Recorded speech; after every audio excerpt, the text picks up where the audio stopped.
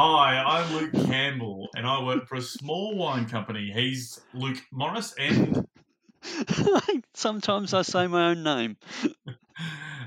together we are Luke's Talk Wine. We talk all things wine and booze and popular culture. Think when to drink, why we drink it, and the culture that surrounds drinking. Hello, Luke. G'day, Campbell. And hello to the listening audience. Welcome to episode 16, season 2. Have we got an episode for you? When does the season finish, Campbell? Are we investigating a murder and we're going to find how many episodes are there per season? Do we have a We'll thing? have to have a mid-season break. Okay. When's that? So, yeah, no, your guess is as good as mine. Let's say episode 20. Okay. Break. So what are we on now? 16. This week is episode 16, season 2. Only 4 more episodes to go. Just a quick note, this is actually episode 15. But as always, when we get started in this episode, we talk about what's going on this week. This week we're talking about what new, if any, varieties are you embracing? And the listener question comes from the deep, dark depths of Bentley in Melbourne. And Grace writes, what are winemakers chasing? Is their pursuit of perfection in wine futile? Great question, Grace, and we'll talk about that a little bit later on. But as first, and as with every week, bit of a quick shout out, Luke Morris, what has been happening in your wine world this week, pal? I was just telling you that I went to the pub the other day, yesterday in fact, and I don't know exactly what I did. I said something funny enough that they decided to give me some free beers because, and then I got home and had like half a bottle of Mindery Muscat de Bone Vanillies, a 2012. Quite a nice wine. Yummy. But I am now regretting that decision.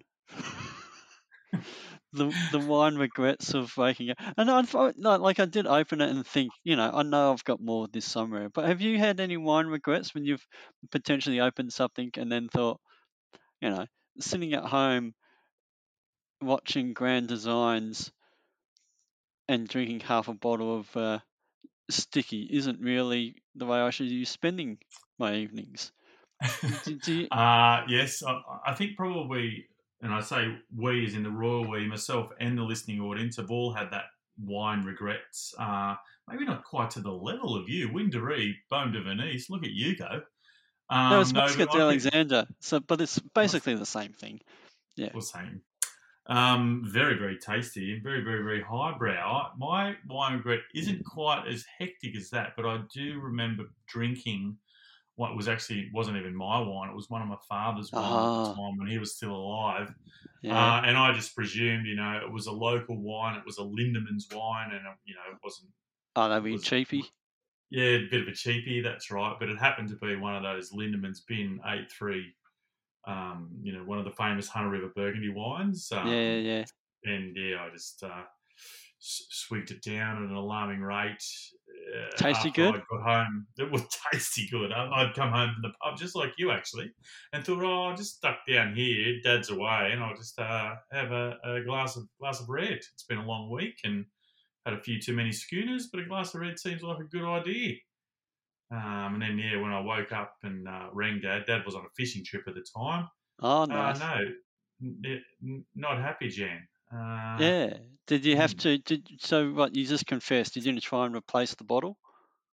No, I didn't try and replace the bottle. I was actually just discussing with him in conversation. Gee, I had a lovely bottle of Lindemans last night, and yes, didn't you keep it under lock and?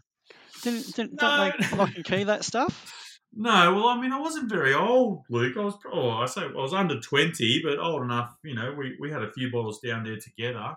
And I just didn't want to drink my wine. I just thought I'd drink it. So you had your own stuff, and you just thought, now's not the time for anything I think that's good. Okay, my wine. Now's the time for Dad's stash. Hang on, I'll blow some dust off these off this Grange here, and I'll drink that. It was lesson learnt. Anyway, it's yes. My dad wasn't one for expletive, but when he gets wound up, expletive could fly. Yeeks. Yes, I had. This is sparking many a memory of someone coming into the shop and saying something along the lines of, "I was staying at a friend's house, and I had this really nice dry river Pinot Noir, Oh, yes. and I'm just wondering whether or not I could get some." And I remember on an occasion saying, like, normally it's like, no, you can't get that. You're in a lot of trouble. But on this one occasion, I was like, I actually have that wine. It's right here, and it's $120. And they looked at me and went, "What? Really? Oh no! Oh, I'm not paying that." They're not that good a friend. Exactly. Maybe they just decided to burn a friendship rather than fork out 120 for a bottle that they shouldn't have drunk. It's like, oh no, never going to see them again.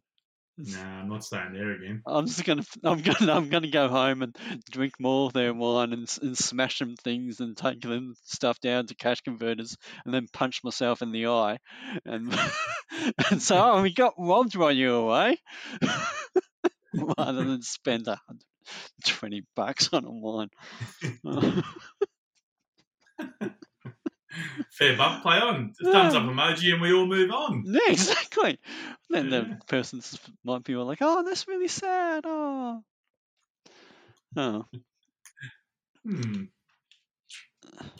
Next. Hi, this is Luke Morris from Luke's Talk Wine. I've written some books, so visit lukemorrisha.com.au. Go there, see the books, buy one, support the podcast. That's lukemorrisha.com.au, LUKEMORRISHA.com.au. Have a great day. What happens next? I don't know. Who's running this show? No, there is a show going on. Making stuff up if you want. I know, you're doing beautifully as you're going. But what I actually, it leads very well on to the our topic of the week, actually. What, if any, new varieties are you drinking? Are you tasting? What are you embracing in general? After a recent trip to Canberra, and I tasted some Viognier up there. I tasted some Tempranillo. And it's got me on. It got me thinking to what different things am I drinking, and I am drinking quite diversely, I might add. But yeah, what's got your ears pricked up? You mentioned Muscat to Alexandria there. What are you drinking that's diverse and different lately, Luke Morris? Not much, because I'm just drinking stuff that's in the cellar. I'm trying to not buy anything. Because financial reasons. I mean, I bought a bunch of wine and then stuck it under the bed and under the stairs in places, and now I'm like, I really shouldn't buy anything new.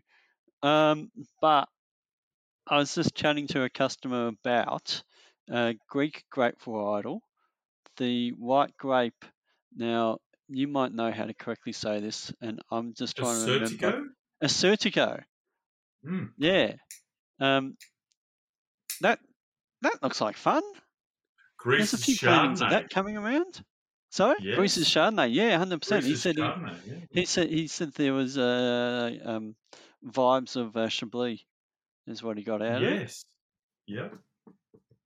Have you seen? I don't know if any listeners or yourself has seen that floating around the shops. He said it was a Hardy's planting. So there's the Australians are planting it and growing it and using it. Yeah, Jim Barry makes a version of it. Like it's a Mediterranean grape variety. It's grown in that Mediterranean basin, mainly in Greece. Assyrtiko, ASSYRTIKO. And it is, it originated in, is it Sardinia? No, Santorini. It's from Santorini, actually, rather than Italy. It's and it has that, Chablis would be a kind of, it's dry, but it has these kind of like real lemony, like it's kind of almost yuzu. It's it's a bit cross between kind of Gruner Veltliner and Chardonnay. Did you just say it's like yuzu? Yuzu, that Japanese citrus. Sorry, I was thinking of like the Greek spirit that you drink. Oh, ouzo. Late at night. I was like, what? No, nothing to do I with was that. I was willing to let you slide for that for a little while. I thought, is he serious? No. Yuzu. It's really citrusy, very high in acid.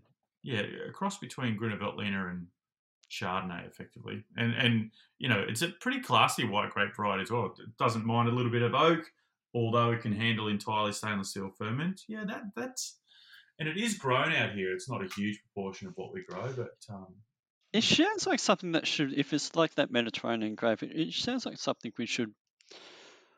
Like, I don't think Barossa or those South Australia doesn't really strike me as too Mediterranean. I suppose down the coast is a bit, but I know. McLaren Vale.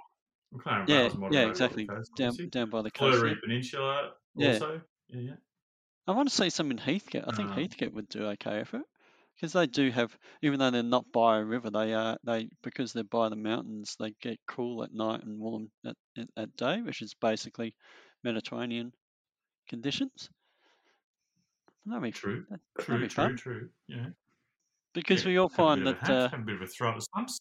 yeah, that sounds like a good grape to start planting in Australia a bit more. Yeah, well, thankfully some people have already embraced Assyrtiko, and I couldn't agree more. What else? I know you drink a bit of Tempranillo. What else has tickled your fancy?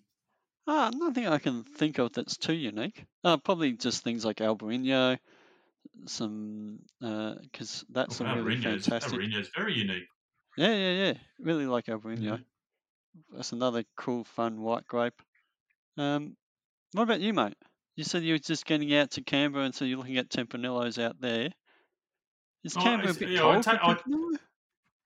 Probably yes, it is. I mean, this is further south in Tumbarumba and stuff like that. Okay. So it does get hot as well. These ones were, but yeah, I had a look at a couple of good Viogniers. What I did love, actually, I came across it's a Burgundy grape variety, actually, in that Aligote. So which is grown here. It's kind of one of the closest living relatives to Chardonnay, and obviously it's planted in Burgundy. Yeah.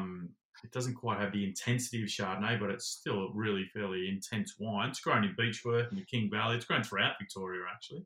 I've really been enjoying a bit of that. That's a smart grape. Chris Catlow makes an Aligote. Friend of the show. We've never had him on, but we probably mention him once every 3 weeks. Yeah, we do actually. Friend of the show, friend of the program. Luke's Talk Catlow. Yes, absolutely. But I also in that same vein, actually, Gamay. I've been drinking. I found myself just drinking a bit of Gamay, whether it be from Macedon or whether it be from the Yarra. I don't know why I've just been looking for those kind of cheeky, crunchy, mid-weight reds, and even right through summer, I found myself gravitating towards a Gamay. If there was a bottle open at a barbie or someone brought it around for dinner, I found myself more often than not drinking that. Normally I would gravitate to a Shiraz or a Sangiovese, but I just found myself kind of deviating a little bit towards the Gamay. And what a great wine! I mean, it's something we can, again, closely related to Pinot, much softer, equally as difficult to grow, but utterly delicious, gluggable, in fact. Yeah, Gamay's cracking. Yeah, there's a bunch of Beaujolais coming into Australia at the moment, and for those who know, Beaujolais is Gamay, and lovely red. It's one of those things that this is the thing with all these odd grapes is that you think, oh, they're fantastic, but there's not enough of them around.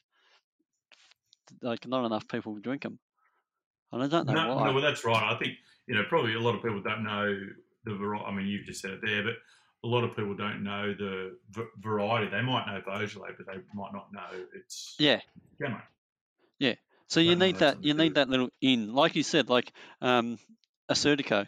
If you start saying that's Greece's Chardonnay, and it grows really well in our conditions, that's something that might probably would pick up a lot of people's interests. But if you just try and get them to buy a bottle of Assyrtiko, that's going to be hard. It's all about the way you have to market. Yeah, well, it's difficult to spell, let alone sell. It is. The guy. But Gamay, like it's aromatic, all those kind of violets and black teas, and just it's everything from undergrowth to earth, but it's just got these concentrated black fruit flavors. It's kind of juicy. Yeah, that's the juicy character that I remember about Perfect it. for autumnal, winter drinking. Yeah. Mm. The other one I love is Italy's Shiraz, Nero d'Avola.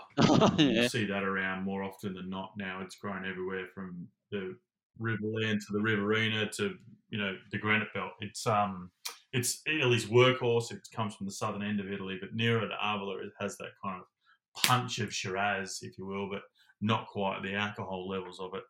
In Italy, they make it in everything from cement through to wood and stainless steel in between. It loves a warmer climate, but utterly kind of slurpable, very, very delicious. Got great mid-palate weight to it. Nero is another one I find myself picking up out of the bottle bin.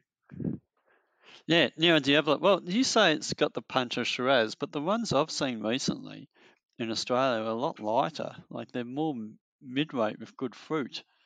I don't know why that is. Maybe it's just they're not fermenting in oak and they're going through a cooler process. I'm not too sure why, but Nero seems to be. This touches on what's probably the next question of the topic, which is how winemakers approach these unique grapes. Because very much so, yeah. I remember, people planting a whole bunch of Tempranillo or what was it, the Viognier. I remember Viognier specifically. Everyone was like, okay, Viogniers should grow in this region, but what's it going to be like in this region? And how do you want? This is a great varietal, but how do you want to represent it? How do we want to grow it? You need to have most wineries have to find a way to sell wine, and just being a red wine producer, it cuts down on the number of people you can be appealing to. So lots of them try and plant white grapes, but when you do that, you wind up, you can't just plant Sauvignon Blanc everywhere because it doesn't grow very well everywhere. So they find stuff that grows well, like maybe Viognier will in a warm climate. But how do you express that if you don't know it? I don't know. I'm probably talking bollocks, but anyway. No, you're talking absolute sense, and I in agreement to that. Another Rhone variety, which has gone full circle, is Grenache. Like obviously, Grenache was planted here for fortified wines way back when, sure, and they only knew it as a big alcoholic swashbuckling brute. But at that point, it got sweet and sickly. It got all cordial and bubblegummy.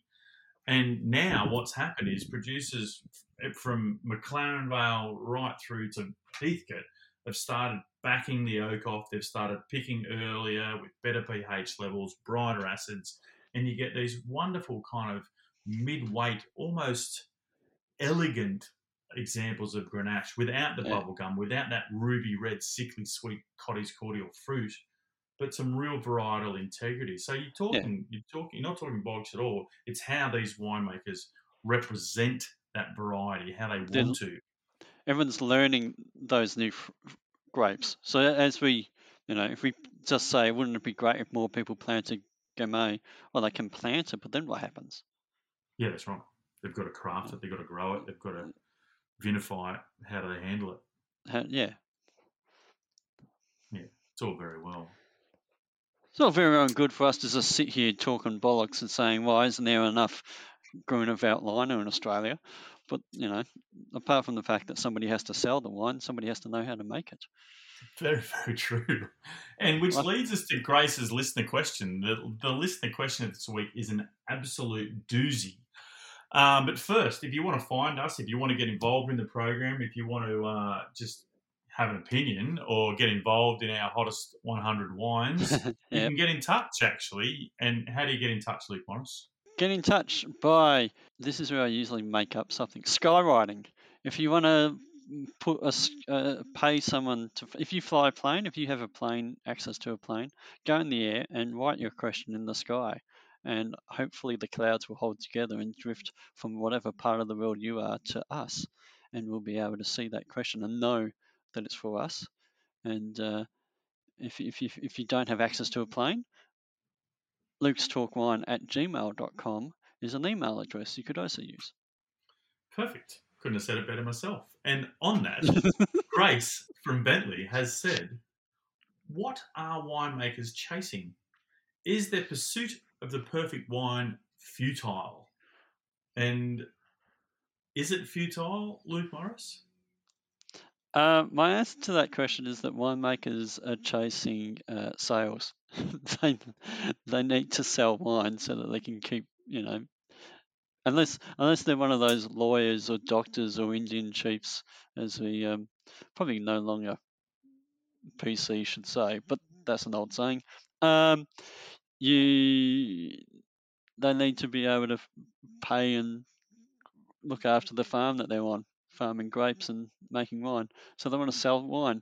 And I know lots of winemakers who really their pursuit of the perfect wine is really just the pursuit of James Halliday points. And they'll adapt and change the winemaking processes to suit whatever is the funky in the world at the time. Is it extra oak? We went through the butter oaky stages of Chardonnay because that's what customers wanted. Oh, didn't we? I think you and I know that lots of wineries do that, and then the winemaker might have a barrel set aside or two that's just for them.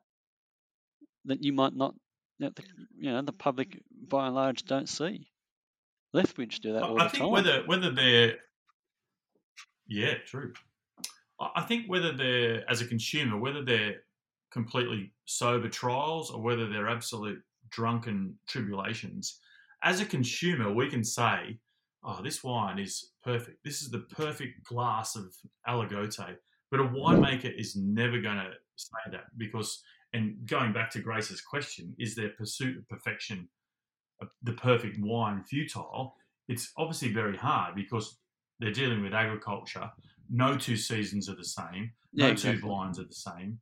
You can't taste the same wine on the same day because your palate's going to be different. There's so many variables. Do you think anyone's chasing perfection though? Do you think winemakers are? Oh, they've got to be chasing something. Like for those of us who have ever watched my monthly Instagram show, Thirsty Thursdays, on the third Thursday of every month, we always ask our winemakers and our guests and friends of the show whether they're chasing acid or tannin, because they're either, in my experience, winemakers are either one or the other. They sit on either side of the fence. They're looking for a wine that's got great acid, or they're looking for a wine that's got a wonderful tannin profile. What are they? Every winemaker is in it for something. They're either chasing a sense of place, or they're chasing, a perfect balance of flavour, or they're chasing the greatest representation of their family's name. I think the pursuit is different for every. You and I both know winemakers who chase points, right? I think the pursuit is different for every winemaker. Are some of them chasing the perfect wine? Gee, I reckon that'd be one of the things they're chasing. Yeah, I do. No, I was just thought, because if you try and do that, maybe it seems like an odd approach, because terroir is different everywhere, and if you were to say what's the perfect wine, you might actually say, well, it's already been made and it's only made on, let's throw out Romanée-Conti as a Pinot, or maybe Rhone Valley, because we live in Australia and there's so much Shiraz. Maybe what's the Grigel, the Chapelle? What's the one of those? Yeah. La Chapelle, effectively. La Chapelle, yeah. Yeah, you might think that is the most fantastic bottle of wine in the world, and that's perfect. And you can't copy that in Australia because your terroir is different, and your oak's different, and your barrels and everything that you do is different. And I don't think anyone can really chase perfection. I think you can only really chase, the best you can do, the best expression you can do, because every year is different. You're just trying to make it to a quality rather than an icon. So this year, you and I, we've got a vineyard. We've got a Semillon vineyard in the Hunter, and weather-wise, your dreams come true. Yeah. Yeah, absolutely. Weather-wise, it's perfect. Everything's perfect. Growing conditions, Veraison, everything. pH is at a great level. Alcohols have come up. Sugars are equal where we want them to be. We pick that and we make it. What are we doing here at this stage? Are you and I just making an agricultural beverage because we have to sell some Semillon to make the Shiraz we want to do? Like, what's our goal? Isn't our goal to make a beverage that somebody wants to come back to this year, next year, the year after, and share it with friends? Isn't our goal to make the best example of Luke's Talk Wine Semillon we can ever do? Isn't that our goal? I think you're trying to do the best you can, but I just don't like the use of the word perfection, because what is that? What's the parameters on that? Like I said, where's the example of what's perfect? And if you've got an example of what's perfect in the wine industry, you can't copy it. Yeah, true. Okay. You can't, like, if someone has a recipe for the best cake in the world, there's a potential that you can buy those ingredients and replicate those, and therefore you're chasing perfection by having exactly everything down to a T and matching what you think perfection is. But yeah, you can't in the fair wine enough. game. Sorry, mate, you can't. You can just represent yourself the best you can, and I think that's noble. I wouldn't argue anyone against that. No, that is noble. So on that, I particularly like, I like a little bit of Nebbiolo from the Lungate, like from the Piedmont area in Italy. And I particularly like the 2012. I particularly like the 2017 vintages. So I buy a lot of those wines, and I have done in the past. Literally, I love 12 and I love 17 as a vintage, me personally. But I might take a 17 to your place and you might have a bottle of 12 Barolo, and we'll sit down and I might go, oh, gee, this 17's good. That 12, that is a cracking year. And I think that's a perfect glass of wine. And you might go, oh, geez, like, I hated 12. It's a rubbish. So it's not perfect for you. So all of a sudden we've got a faction personified, basically, with that. Yeah, I think is it perfect? But then that becomes this personal taste. Yeah. Yeah. I think people can strive to do the best they can in the years, and sometimes what they have to strive to do is, to sell product. And sometimes but they might in those cases they might have the special barrel aside that you never see. But yeah, maybe it's a question for a winemaker. It's like two football pundits who've never. Well, we've both worked in wineries, but we're not. That's not our full job. That's not our dream. No. Well, in every glass of wine, there is, for me, in every glass of wine, there's promise, there's hope, and sometimes a sense of place. But there's often inexplicable happiness because it'll take you somewhere. It'll be like a great song. And I think if every winemaker had that attitude, I think it'd be a different story. Like, unfortunately, Australia happens to be the wine industrial heartland, so we don't often get that passion. But for me, every glass of wine has some promise and hope, and in most cases, inexplicable happiness because it has a sense of place. But it's not every winemaker's pursuit. You're right, Luke, and I think maybe it is a question for a winemaker. Yeah. What are you aiming Grace, for? what are you aiming for, Grace? I don't know if we've answered it, but we've certainly had a funny, fascinating chat about it. Well, maybe when, dear listener, Luke's Talk Wine is one way you can hear the answer to this question, but maybe Luke Campbell will talk to a winemaker on Thursday, and he might prop it up to one of those people. Yeah. That is a very Check good out point. Thirsty Thursdays. Check out Thirsty Thursdays, yes, on the third Thursday of every month. In fact, glad you asked, Luke Morris. This Thursday, we're actually talking to the team from Vinea Marson up in Heathcote. We're talking about their Italian whites and reds. This Thursday will actually be my episode of Thirsty Thursdays 36, I think, and it is the 19th for those of you listening to the podcast in the morning or the evening or the night. It is actually Thirsty Thursdays will be on Thursday the 19th of May. But Which may or may not be the day Thursday, that this gets released. So we'll see how we go. So if you don't get to see it, you can log on to my Instagram, which is @vinified_wine_services, and look at the reels or look at the series that is Thirsty Thursdays and Instagram Live. But continuing on with this episode of what you and I have been talking about, Luke Morris, what have you been drinking? We kind of answered it in this week's topic, but of late you said muscat. Too late at night. Too late at night. What else? What else has been on the bench? Beers?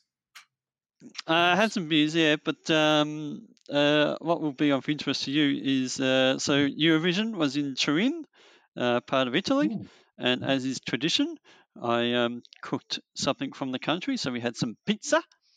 I've got to say, homemade pizza base, and just a basic. I think is it margherita? It's just tomato and some cheese and some oregano leaves on top. Wow, that was outstanding. Simplicity and perfection, if to use a word that's potentially overused, but it was fantastic. Really loved it. And what did you swig down with? Well, there was an 2016 Barolo. Oh, hello. And then we had an Amarone. I think that was in 2018. And then, there's probably another half hour or so of the Eurovision to go, and I thought, I could go another glass. And so I went to the cellar and put out a 15 Barolo. And that was the mistake, because I shouldn't have opened that. But it did have the next morning when we got up and hadn't finished off that decanter. Gosh, it was a good breakfast wine. It had decanted overnight beautifully. Oh wow. Yummos. And so that's what I was drinking. You've come around to Barolo and food matching, and when we started this little podcast of ours, you were like, "Oh, what do those Italians know about producing wine?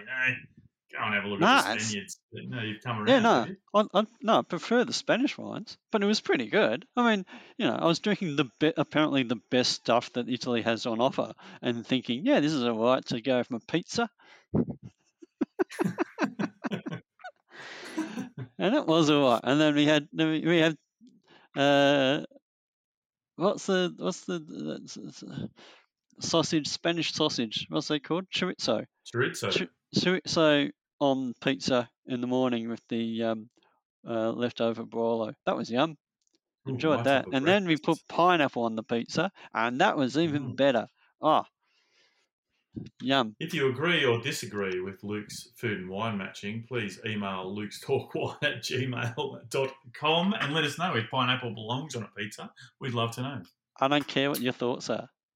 I don't. It's fine to put. Do you know what? Someone told me that it's traditional to put pear on a pizza. You caramelise some pear and you can put that on a pizza. And that is tradition. They do it with rocket and some aged balsamic vinegar. Yeah. So that's normal. But another citrusy kind of fruit is not allowed because it's from a different. Don't be so boring. Express yourself a little bit. Pizza. Have a go, you reckon? Yeah, have a go. Put chorizo on the pizza. That's Spanish. Leave me alone. I'm just enjoying my life. Don't email me your opinions on pineapple and pizza. I don't care. Well, you just keep having a go out there. And ladies and gentlemen, if you're listening, Mum, thanks for listening, by the way. If you are listening, though, turned off in disgust. Try something different. Try a different match. If you like it, it's a good wine. But you see, in pursuit of that perfect glass, see if you can find it in between this week's episode and next week's episode, because that is pretty much the end. It's pretty much a wrap. We've loved having you. What are you drinking, Campbell? Aren't you supposed to be plugging something that's on your website? Well, I can absolutely do that, actually. I have been drinking none other than some great Shirazes. Australian Shiraz, moreover, Heathcote Shiraz, some big, bold Heathcote Shiraz. And in preparation for this week's Thirsty Thursdays, I've also been drinking the Viognier Marsanne wines, both the white field blend and their 2016 Sangiovese, just doing a little bit of prep on the side. So, and they are on our site, so you can actually buy a mixed 6-pack of the Viognier Marsanne wines and taste along with us on Thursday night if you so feel fit. And those wines are particularly savoury, and they just bring inexplicable happiness, Luke Morris. Oh, good. Inexplicable happiness. Yep. Wow. That sounds like a wine. That sounds like one of those new-fangled wineries that will start up somewhere and someone will call it Inexplicable Happiness Shiraz. Well, not me. I just wanted Inexplicable Happiness Verdelho. Yum. Inexplicable happiness Verdelho. As a winery. That's what I want. When we elope to the Hunter Valley and plant some Semillon, as is your dream, Yes. Inexplicable Happiness Semillon is what we'll be crafting. That'll be high on the agenda. Please. Take me now. Oh, well. Unbelievable. But thank you very much, everybody. Thank you to the listening audience. Thank you to Luke Morris. We'll be back, God willing, next week. Tell some friends. Tell friends to listen to the podcast. Do that. Tell some friends. Get involved by emailing us your top wines, top 100 wines. And whether this is an obsession for you, it's certainly an obsession for me. But we'd love to have you listening. Thanks very much to the listening audience. Thank you very much, Luke Morris. And in the words of Tony Barber, keep smiling and bye for now. Vinified are the wine sellers specialists. We're Australia's only personal sommelier service. Our sommeliers work with you to build your cellar. Our aim is to bring you the wines from the freshest new producers, all based on your tastes. We can come to you, source your wines, present tastings. Think of Vinified as your wine concierge. We can do retail, we can do tastings, we can host your dinner parties, or we can procure you that rare wine. Vinified is proud to be associated with Luke's Talk Wine. www.vinified.com.au